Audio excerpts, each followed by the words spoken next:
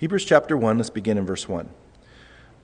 God, who at various times and in various ways spoke in time past to the fathers by the prophets, has in these last days spoken to us by his Son, whom he has appointed heir of all things, through whom also he made the worlds, who being the brightness of his glory and the express image of his person, and upholding all things by the word of his power, when he had by himself purged our sins, sat down at the right hand of the majesty on high. Let's pray together. Father, we would never approach your word without asking you to illuminate our minds and our hearts to it. We're grateful that we don't have to pray for you to make it powerful, because your word tells us it already is. But we do pray for our hearts to be able to understand what you want to say to us, and not just intellectually, but devotionally. We want to be doers of your word. We want to be encouraged by you. We want all the plans that you have for this passage, for each one of us individually and corporately, that those plans would be accomplished. We pray that your Holy Spirit would be our teacher, and we pray, Lord, that you would help us, Lord, to commune with you and worship you in the study of your word.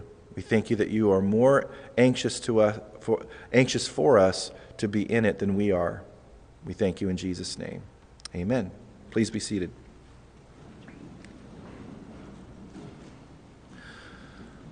The book of Hebrews.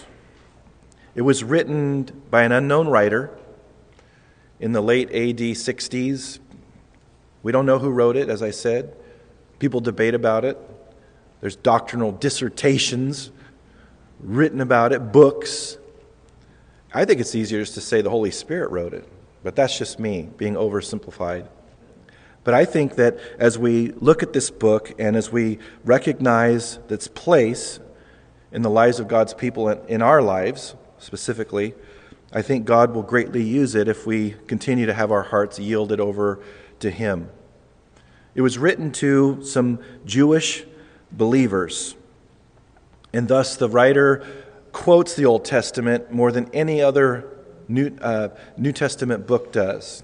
And so we're going to be steeped in Jewish culture, steeped in Jewish tradition, steeped in the Old Testament, and it's a beautiful thing to be able to see our heritage. God wants us to know the whole book, Genesis to Revelation.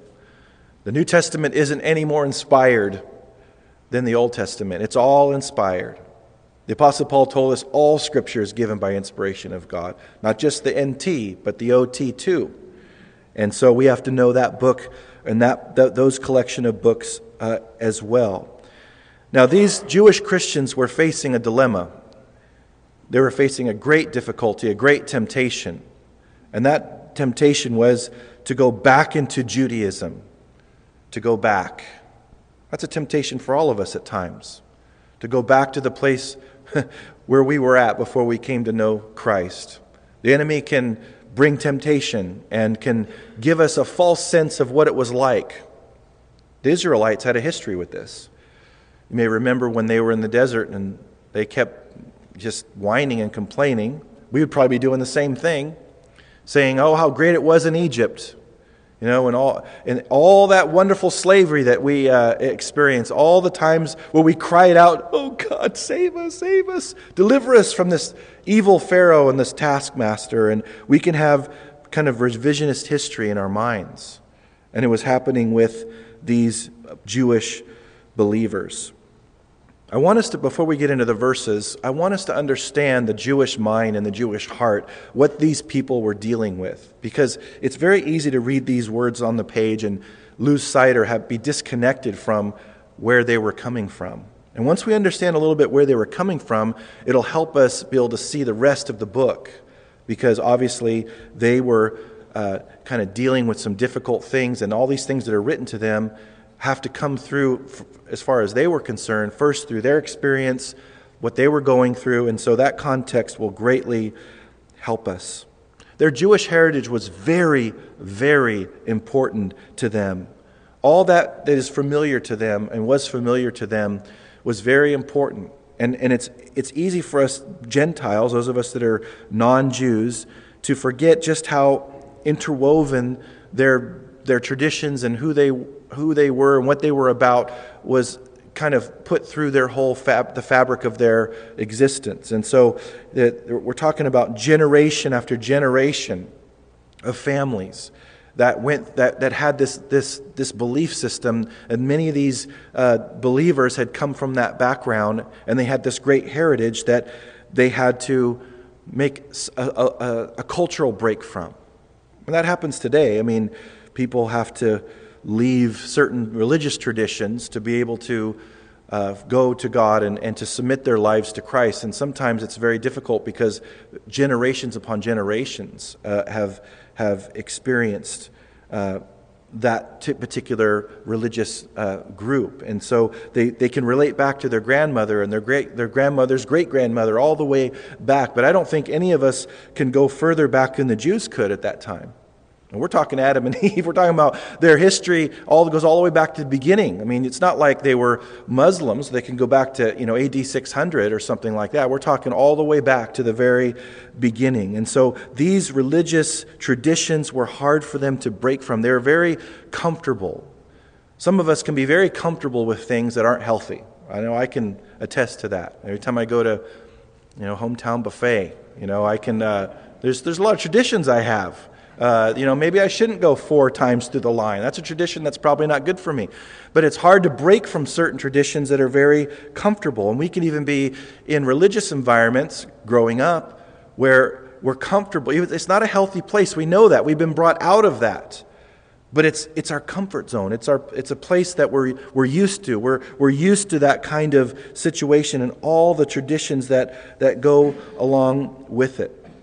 So as we know, as when we leave a lot of those things behind that are unhealthy, we know that God opened up our eyes and He showed us what wasn't right about it and how it contradicted Scripture.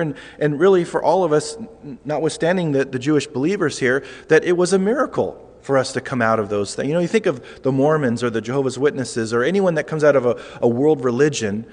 It's not just somebody waking up someday and just has a change of mind and that it's just a mental exercise. There's illumination by the Holy Spirit that opens their spiritual eyes to the truth of what they were involved in, and God shows them the solution and testifies that Jesus is who He said He is, and so we need to trust that. And so now these Jewish believers, they're very much struggling now because they have this temptation to go back, and they're very comfortable and familiar with these things. It's not like they have to try hard to go back. It's just like an old glove. You ever had an old glove? Maybe you played baseball. I never played baseball growing up. I was too hyper. I just couldn't sit still long enough to play baseball. I had to play soccer, so it was just nonstop, But I've put my hand in a mitt that's been well broken in, and it feels good. It feels a lot better than a new mitt. And that's kind of the sense here with these Jewish believers, is that they could just put their hand in that old familiar Jewish tradition mitt, and it would feel really good and secure. But God had brought them from many of those things, and so now they're being tempted. And the reason why they were being tempted, and we need to know this related to the book, is that they were being tempted to go back because of persecution. Persecution at this time was starting to ramp up pretty significantly. The book was written about 67, 70, right before 70 AD there, when the Jewish temple would be destroyed, that Herod's temple would be destroyed under under Titus, the Roman general there, and the whole sacrificial system would cease to exist. And so they were tempted to go back because there wasn't that much persecution related to Judaism. There had been waves of that in Jewish history, especially around the area of Rome. But that was a lot more acceptable. There was just this issue that people had, obviously we know why, with Christianity. So once they identified themselves with the Lord Jesus, that's it. They're marked. And so the temptation was, well, maybe I'm going to go back to that. Maybe it was okay. It wasn't that bad, and maybe God will understand, and I'll just, not be identified with Christ, and I'll go back under the law, and I'll try to be justified or acquitted before God based on my works before Him that seemed to be, working a little bit. It worked for our fathers. I mean, there's all this crazy mental gymnastics that could have gone on in their minds, because when you're tempted, and we all know this from being tempted, you don't always do the best critical thinking in that time. Do you know that? Are you with me? I mean, you're not always just thinking clearly. There's all this craziness that goes on in our minds. We're being tempted at times. So this persecution is coming.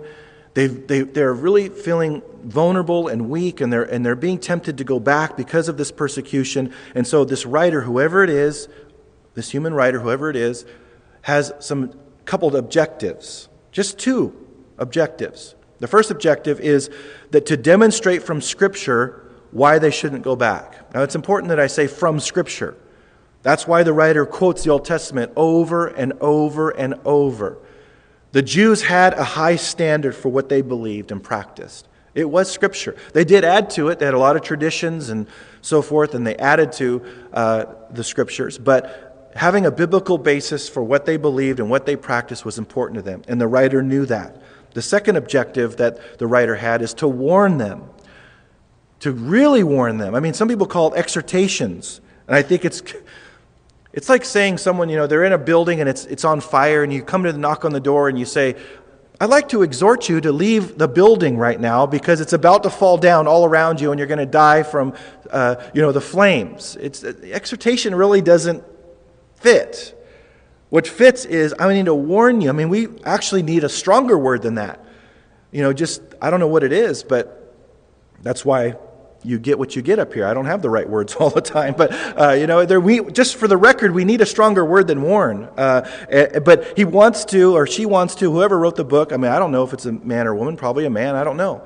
But they want to warn this group that there's amazing consequences, or very significant consequences to them going back. It's not just, well, I could go back or I could not go back, depending on, what I decide, and then it's up to me, and, there's not consequence. There's huge consequences, as we're going to get into. There's multiple serious warnings to these believers, so much so that some people try to say that these are not even believers, because it has implications later on in the book. But he calls them brethren, of course, and I believe that goes beyond just Hebrew brethren. He says that some of them should be teachers by now, that we should leave the elementary teachings of baptisms and resurrection and all. That's not talking to non-believers. He's talking to Christians, and they are tempted to go back to the sacrificial system and trusting in their works and rejecting Christ and so forth. And so he has all these warnings. So the big question is, how does this writer, by the Holy Spirit, show from Scripture, it's very important, from Scripture, that they shouldn't go back? And the way he does it is three little words. And this is the most important theme that you could see in the book of Hebrews. And if I catch you walking on the halls or out there and I ask you, what's the theme? Three little words. That's all it is. Jesus is better. That's it. You passed the test already. See? We don't even have to have a curve. You passed. Jesus is better. And so that's what he's going to do. He's going to articulate masterfully that Jesus is better in every possible way. And they don't leave anything out. He has a better revelation to man. He's better than the prophets. He's better than angels. He's better than Moses and Aaron. He's better than the high priest. He's a better high priest. He oversees a better covenant, we're told in Scripture. He offered a better sacrifice instead of a sacrifice that had to be made every single year, the Day of Atonement. A better sacrifice, which results in a better faith. Hebrews 11, the Hall of Faith. All of that is because Jesus is supreme and better than anything that could have happened to the contrary of what he did, which means a better reward. The better country he talks about. He talks about in Hebrews 11 that those saints of old, they were looking for a better place. This world wasn't worthy of them. All of that is because Jesus is better. What they had was good. I want to make that very clear. What they had was great, But it's in contrast to the Son and the new covenant and all those things, it makes it look incredibly bad. Let me give you an illustration. Maybe you might relate to this. Maybe if some of you do, I want to know this. Let's say that you own a very, very nice car. Let's say it's a Lamborghini.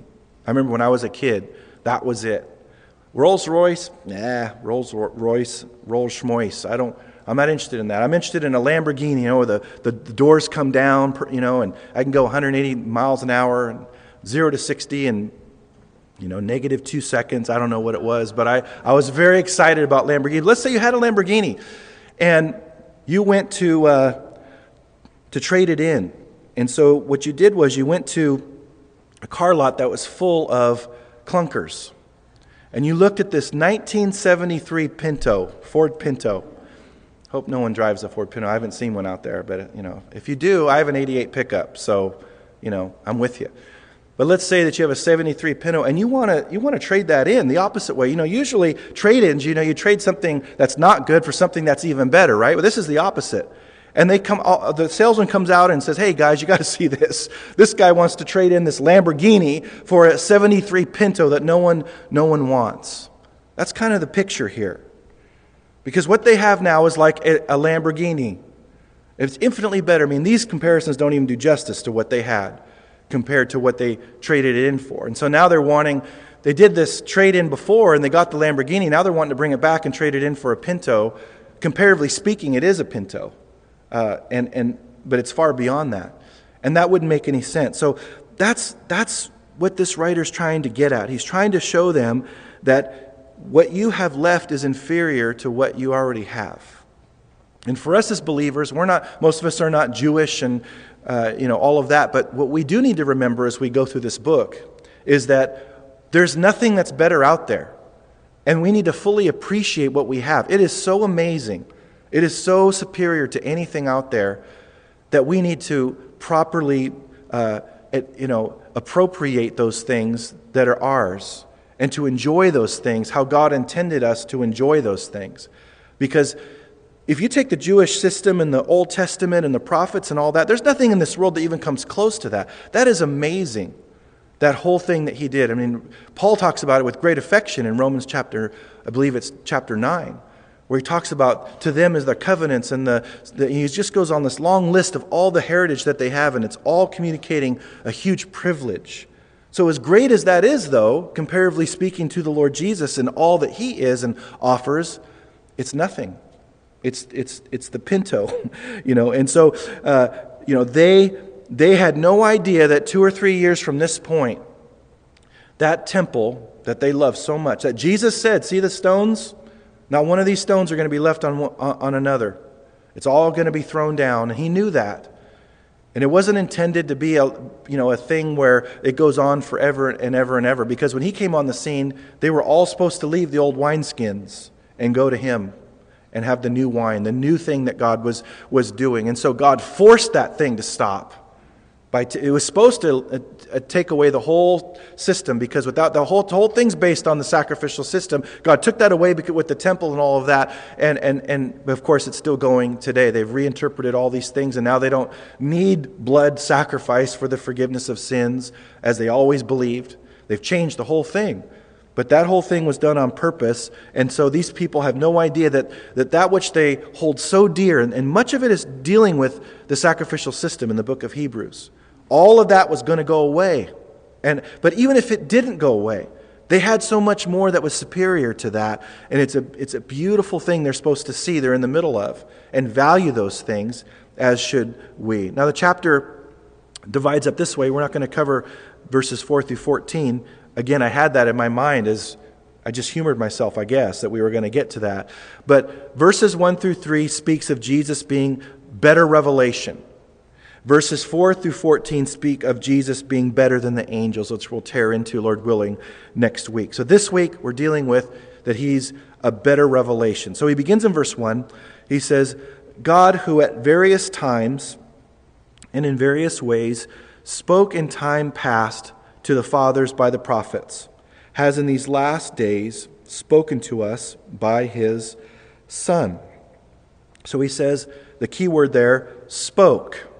He spoke. Now this is in contrast to all that the rest of the world has experienced in their history. Sometimes they referred to those idols as dumb idols. So they didn't speak.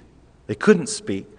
We get so used to thinking about God speaking because of our heritage of the Old Testament and the Jews and all that, but that is not typical. God didn't speak through all these false gods. They couldn't because they're not alive. 61 times in this book, God refers to God speaking. It's a huge privilege to know that our God speaks to us. Jesus said, "My sheep hear my voice." And I've said many times, revelation is a privilege. Jesus said that He lets His friends know what His Father is doing. That's why He says, "That's why I call you friends. For a servant does not know what his master is doing." He says the intimacy that we get to enjoy, in part, is revealed by the fact that He reveals so much to us. But our hearts have to be open and ready for truth. The parables demonstrate what our hearts are. If our hearts are open for truth at any cost, and we're open, parables give further understanding of what Jesus said. If our hearts are closed and not wanting truth, then it conceals the truth. It's all based on how open our hearts are. And so here we have God, and I love how He starts the book, God. What a better way to start, and you couldn't have a better way to start the book, God. Usually these epistles start with the writer's name and who he's writing to and a blessing and a thanksgiving and all these things. He just starts right out with God, and I love that. But notice the 2 times he says the word various in verse 1. He says, various times, various ways. I love that God doesn't work by a formula, aren't you? He doesn't just work the same way all the time. Jesus didn't heal the same way. He didn't speak the same things. I love variety. We have Agape Feast today. So it's a great representation of the variety of the body of Christ just in the food that we bring. I say that all the time, but it's true. I love diversity. It's how God made us. He made us diverse. And so God worked very specific ways. He spoke in various ways at various times. That's what the verse says. He spoke to Adam and Eve. He spoke to Noah. He spoke to Abraham, Isaac, and Jacob. He spoke, over and over again at very specific times. He spoke revelation that they needed to hear. And so what we're in the middle of here is something that's so much greater than what the Old Testament saints experienced, because we literally have the Spirit inside of us who testifies to our spirits that we are children of God, those of us that know the Lord. So we commune with Him and constantly, and the Jews would never dream. And these believers are experiencing this at that time. The Old Testament saints would never, ever dream that the Holy of Holies could be inside of me and the Spirit of God could be inside of me and He can speak to me and guard my life. It's a beautiful thing. But this author says that there's all kinds of ways, and at different times He spoke in different ways to the fathers by the prophets, but in these last days He has spoken to us by His Son. It's literally in Son there at the end of verse 2. In Son. It's beautiful. In the Son. So the Son is superior to everything, including the prophets. As wonderful as the prophets are, they're wonderful. Isaiah, Jeremiah, you go down the whole list. The minor prophets are not less important than the major prophets. It just means that the books that they wrote were shorter. That's it. They're all equal. The prophets are amazing. But God the Son is intimately superior or infinitely superior to them. And so because of that, we value His revelation in a very significant way. And He says in these last days, well, the big question is, when do the last days begin? First time it's mentioned in the New Testament is on the day of Pentecost, when Peter stands up and he's quoting Joel. And he says, this was spoken by the prophet Joel, in the last days I will pour out my Spirit upon all flesh. And so the last days was the time where Jesus began the whole new covenant and began His public ministry, and God poured out His Spirit upon the church because of His public ministry and His sacrifice, His death, burial, and resurrection. So a lot of times we like to refer to the last days as, since 1978 or something. It's like, it's only, maybe just the 2000s, it's changed, But we're talking about the last of the last days when we refer that way, like any moment. Israel becoming a nation in 1948, that's significant. All these things are coming together, and we're seeing a lot of the things that Jesus spoke about in Matthew 24 that point to the second coming, not the rapture, the second coming. All those things starting to come together. The rapture is 7 years before that. And so we're starting to see all of that. Of course, it's a very significant time. But the last days started in the New Covenant time where Jesus came and his ministry began there. And so that revelation came when Jesus came on the scene. He came and he said, I'm going to represent the Father to mankind. You remember when Thomas was there and he said, if you've seen me, you've seen the Father. And so Jesus was the final revelation. And that's important for us to hear. He's the final revelation. Now that begs the question, well, what about prophecy? What about, we see prophets in the book of Acts. The scriptures were written by the Holy Spirit, the New Testament, subsequent to Jesus' public ministry. So how is that? How is he the last revelation? Because all those things are pertaining to him. Prophecy, the New Testament, it's all related to the final revelation of Jesus Christ and what he says about God. And there's not any new revelation that's coming that's going to contradict his word, contradict the new covenant and what it's about and so forth. And so that's what he's getting at there in verse 2. So Jesus' words were very significant in his public ministry. I want to read you a few verses related to Jesus' own testimony about his words in his public ministry. He said in John chapter 12, verses 42 through 50, this. It says, "Nevertheless, even among the rulers many believed in him, but because of the Pharisees they did not confess him, lest they should be put out of the synagogue, for they loved the praise of men more than the praise of God. Then Jesus cried out and said, 'He who believes in me believes not in me, but in him who sent me. And he who sees me sees him who sent me. I have come as a light into the world, and whoever believes in me should not abide in darkness. And if anyone hears my words and does not believe, I do not judge him, for I did not come to judge the world, but to save the world. He who rejects me and does not receive my words has that which judges him. The word that I have spoken will judge him in the last day.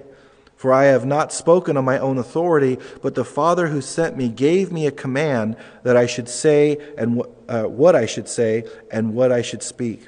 And I know that his command is everlasting life. Therefore, whatever I speak, just as the Father has told me, so I speak.'" You ever see Jesus speak a wasted word? I haven't. He spoke every single thing he was supposed to speak. Didn't waste one syllable. Everything he said came directly from the Father. That's what we just read. He says, everything he wants me to say, I say. The Father had an exact revelation he wanted revealed about himself. And it was true about his works too. Jesus said, I always do that which pleases the Father. So his words and his action and his deeds complete the revelation that he gave to mankind about who God is. No other belief system can say that. But even more narrowly towards these Jewish believers, no prophet could say that. And he's going to get into no angel can have these claims either. No prophet that ever came fully represented the Father and said exactly every single thing that God would have him say and did every single thing that God would have him do. Only the Son did that. So they needed to see that. There's no prophet, there's no revelation that's better than the Lord Jesus living a life before mankind, saying the things that he said and doing the things that he did. Now, the rest of the verse and into verse 3, he further describes the Son. He says, whom he appointed heir of all things, through whom also he made the worlds. So now, as God the Son, as in his divinity, he already owned everything, right? I mean, it's one God. There's three persons in the one God. But as the God-man, the human side of him, the part that was human and it still is human, in heaven, he received an inheritance there. And then he says, through whom, that is the Father, is working through the Lord Jesus, through whom he also made the worlds. Now the worlds can be translated ages, and people debate whether or not it's worlds or ages. I think it's probably ages. I mean, it's all encompassing. He created everything. But he's further describing who this Son is. It's not just that he's superior to prophets, but he's someone very specific. And he had very specific actions that he demonstrated so that he showed who he was. And one of those things was that he's the creator. And he's in John chapter 1, verse 3, it's a very familiar verse, but we've read it before, and it says this: all things were made through him, and without him nothing was made that was made.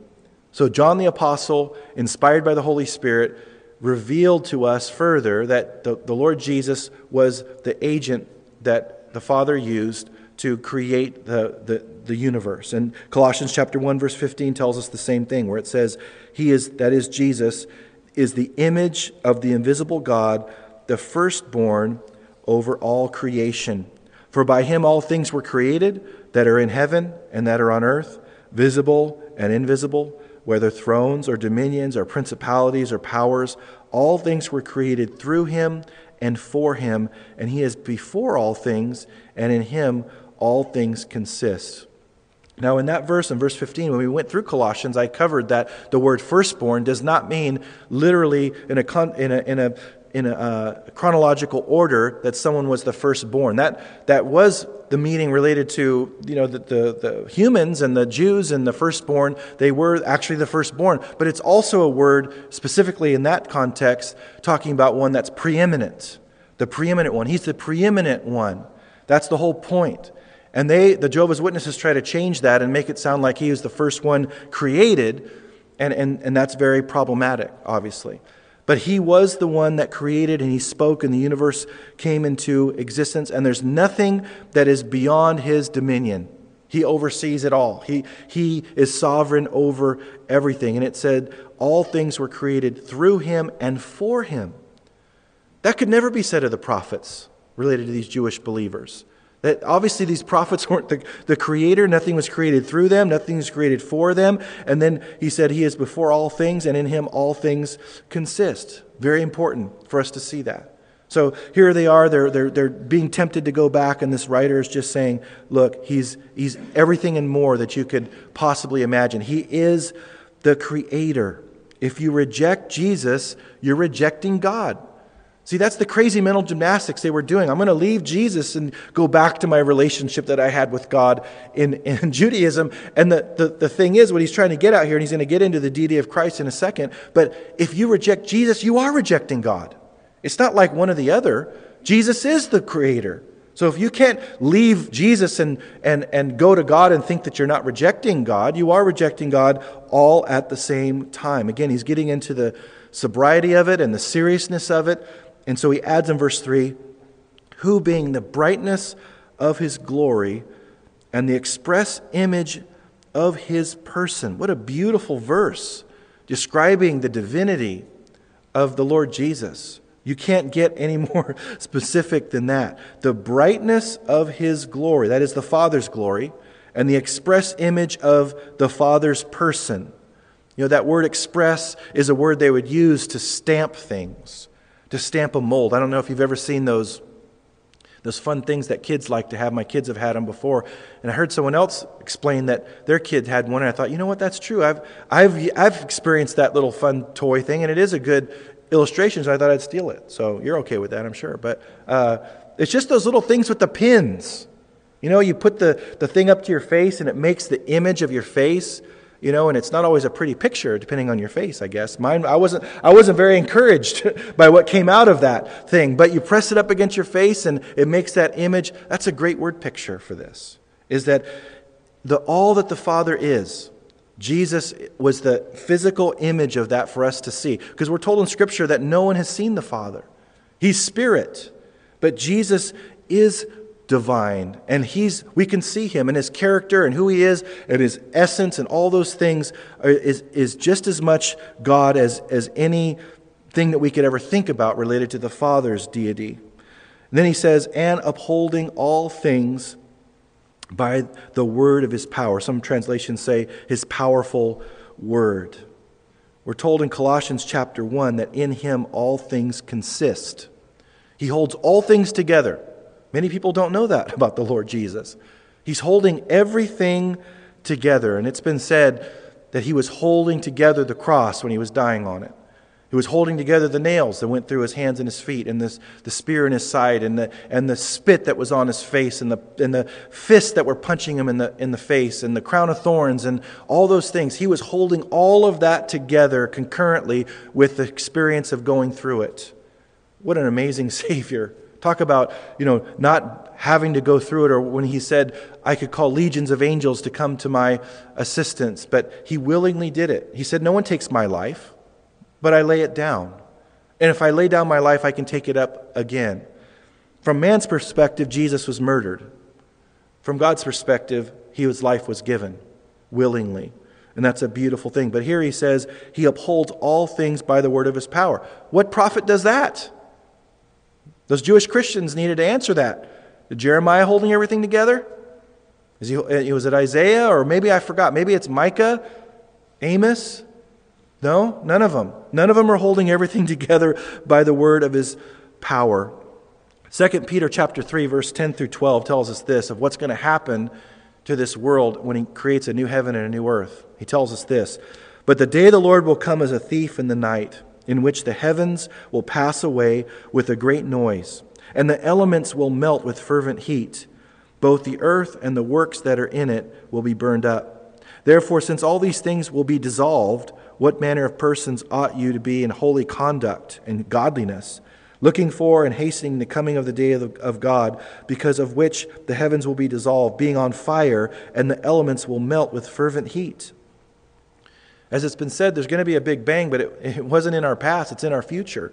When Jesus lets everything go, he's holding everything together. He doesn't have to destroy things and knock things together to create a new heavens and a new earth. All he has to do is just let go of his power that's holding everything together.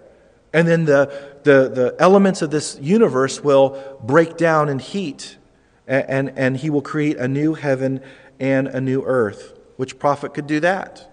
Which prophet holds everything together and can facilitate the new heavens and the earth that's coming? So what I like, though, is the next part of the verse when it says, when he had himself purged our sins. The same one that has the power to just let ourselves go, and not selves. We let ourselves go. That's our job.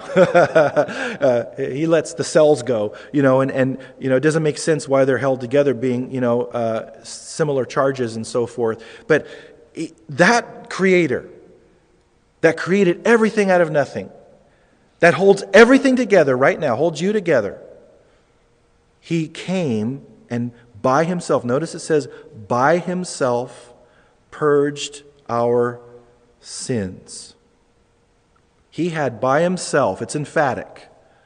If he doesn't do it, no one's going to do it. He didn't have any help. He didn't need any help. He did everything.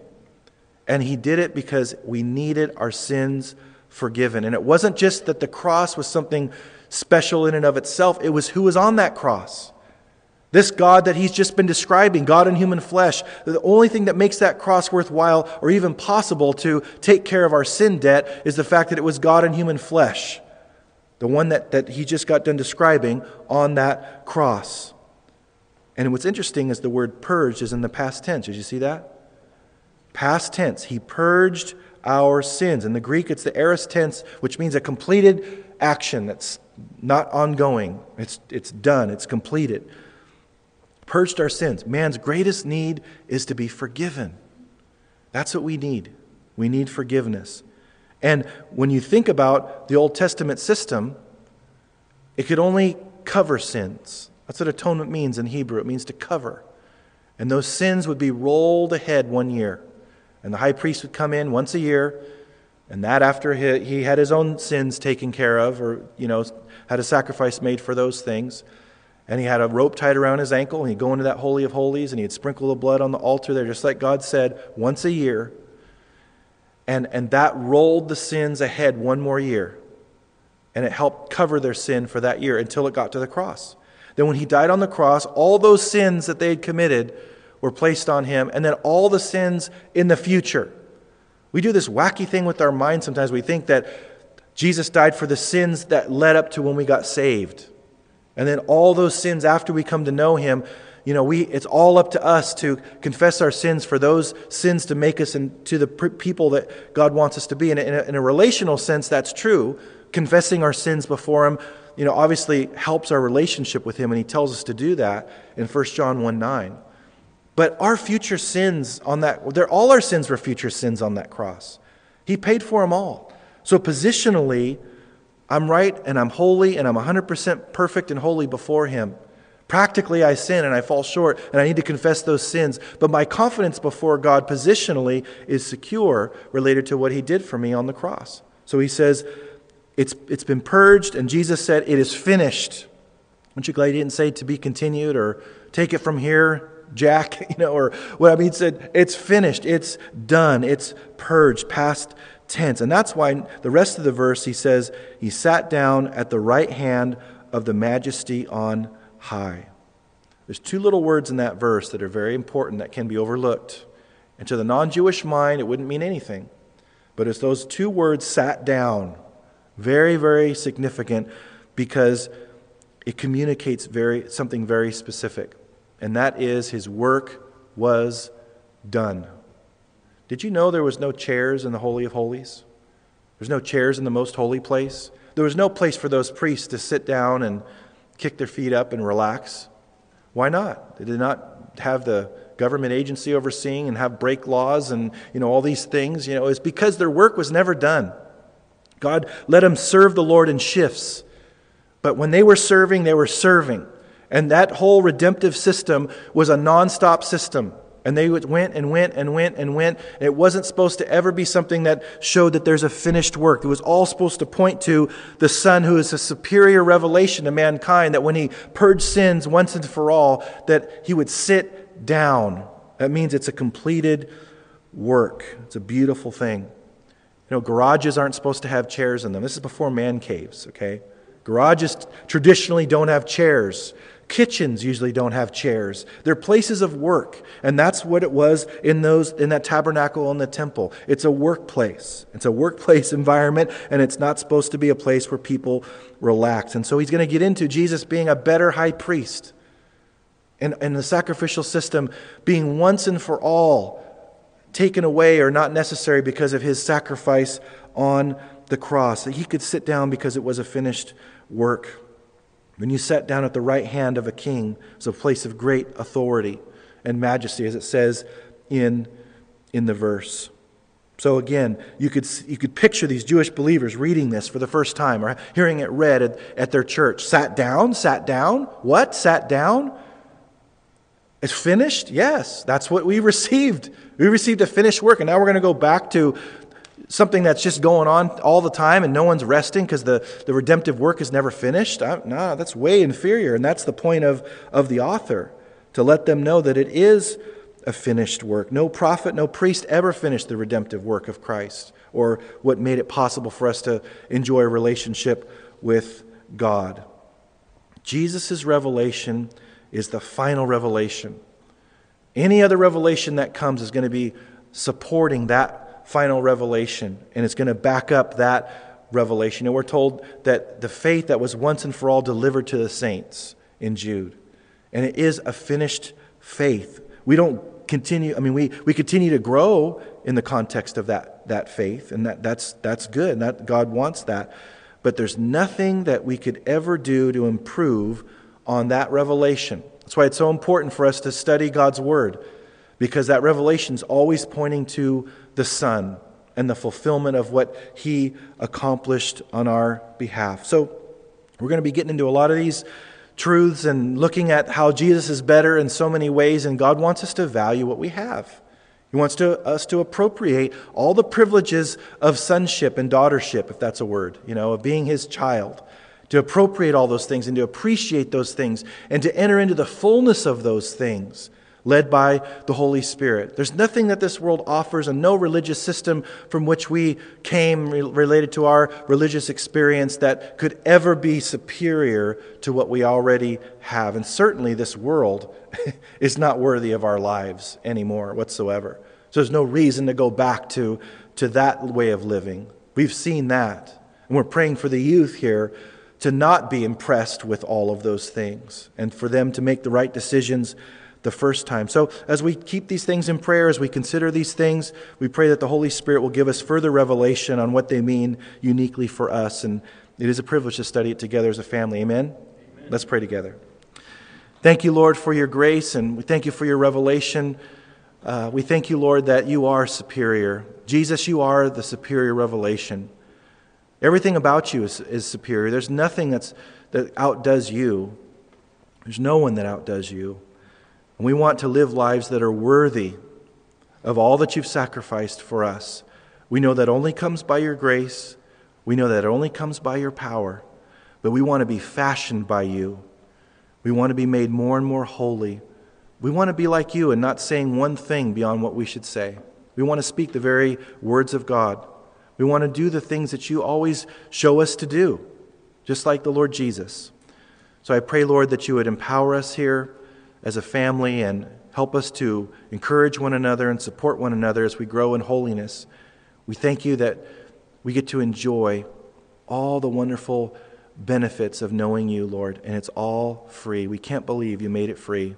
We just worship you. We just thank you. We thank you in Jesus' name. Amen.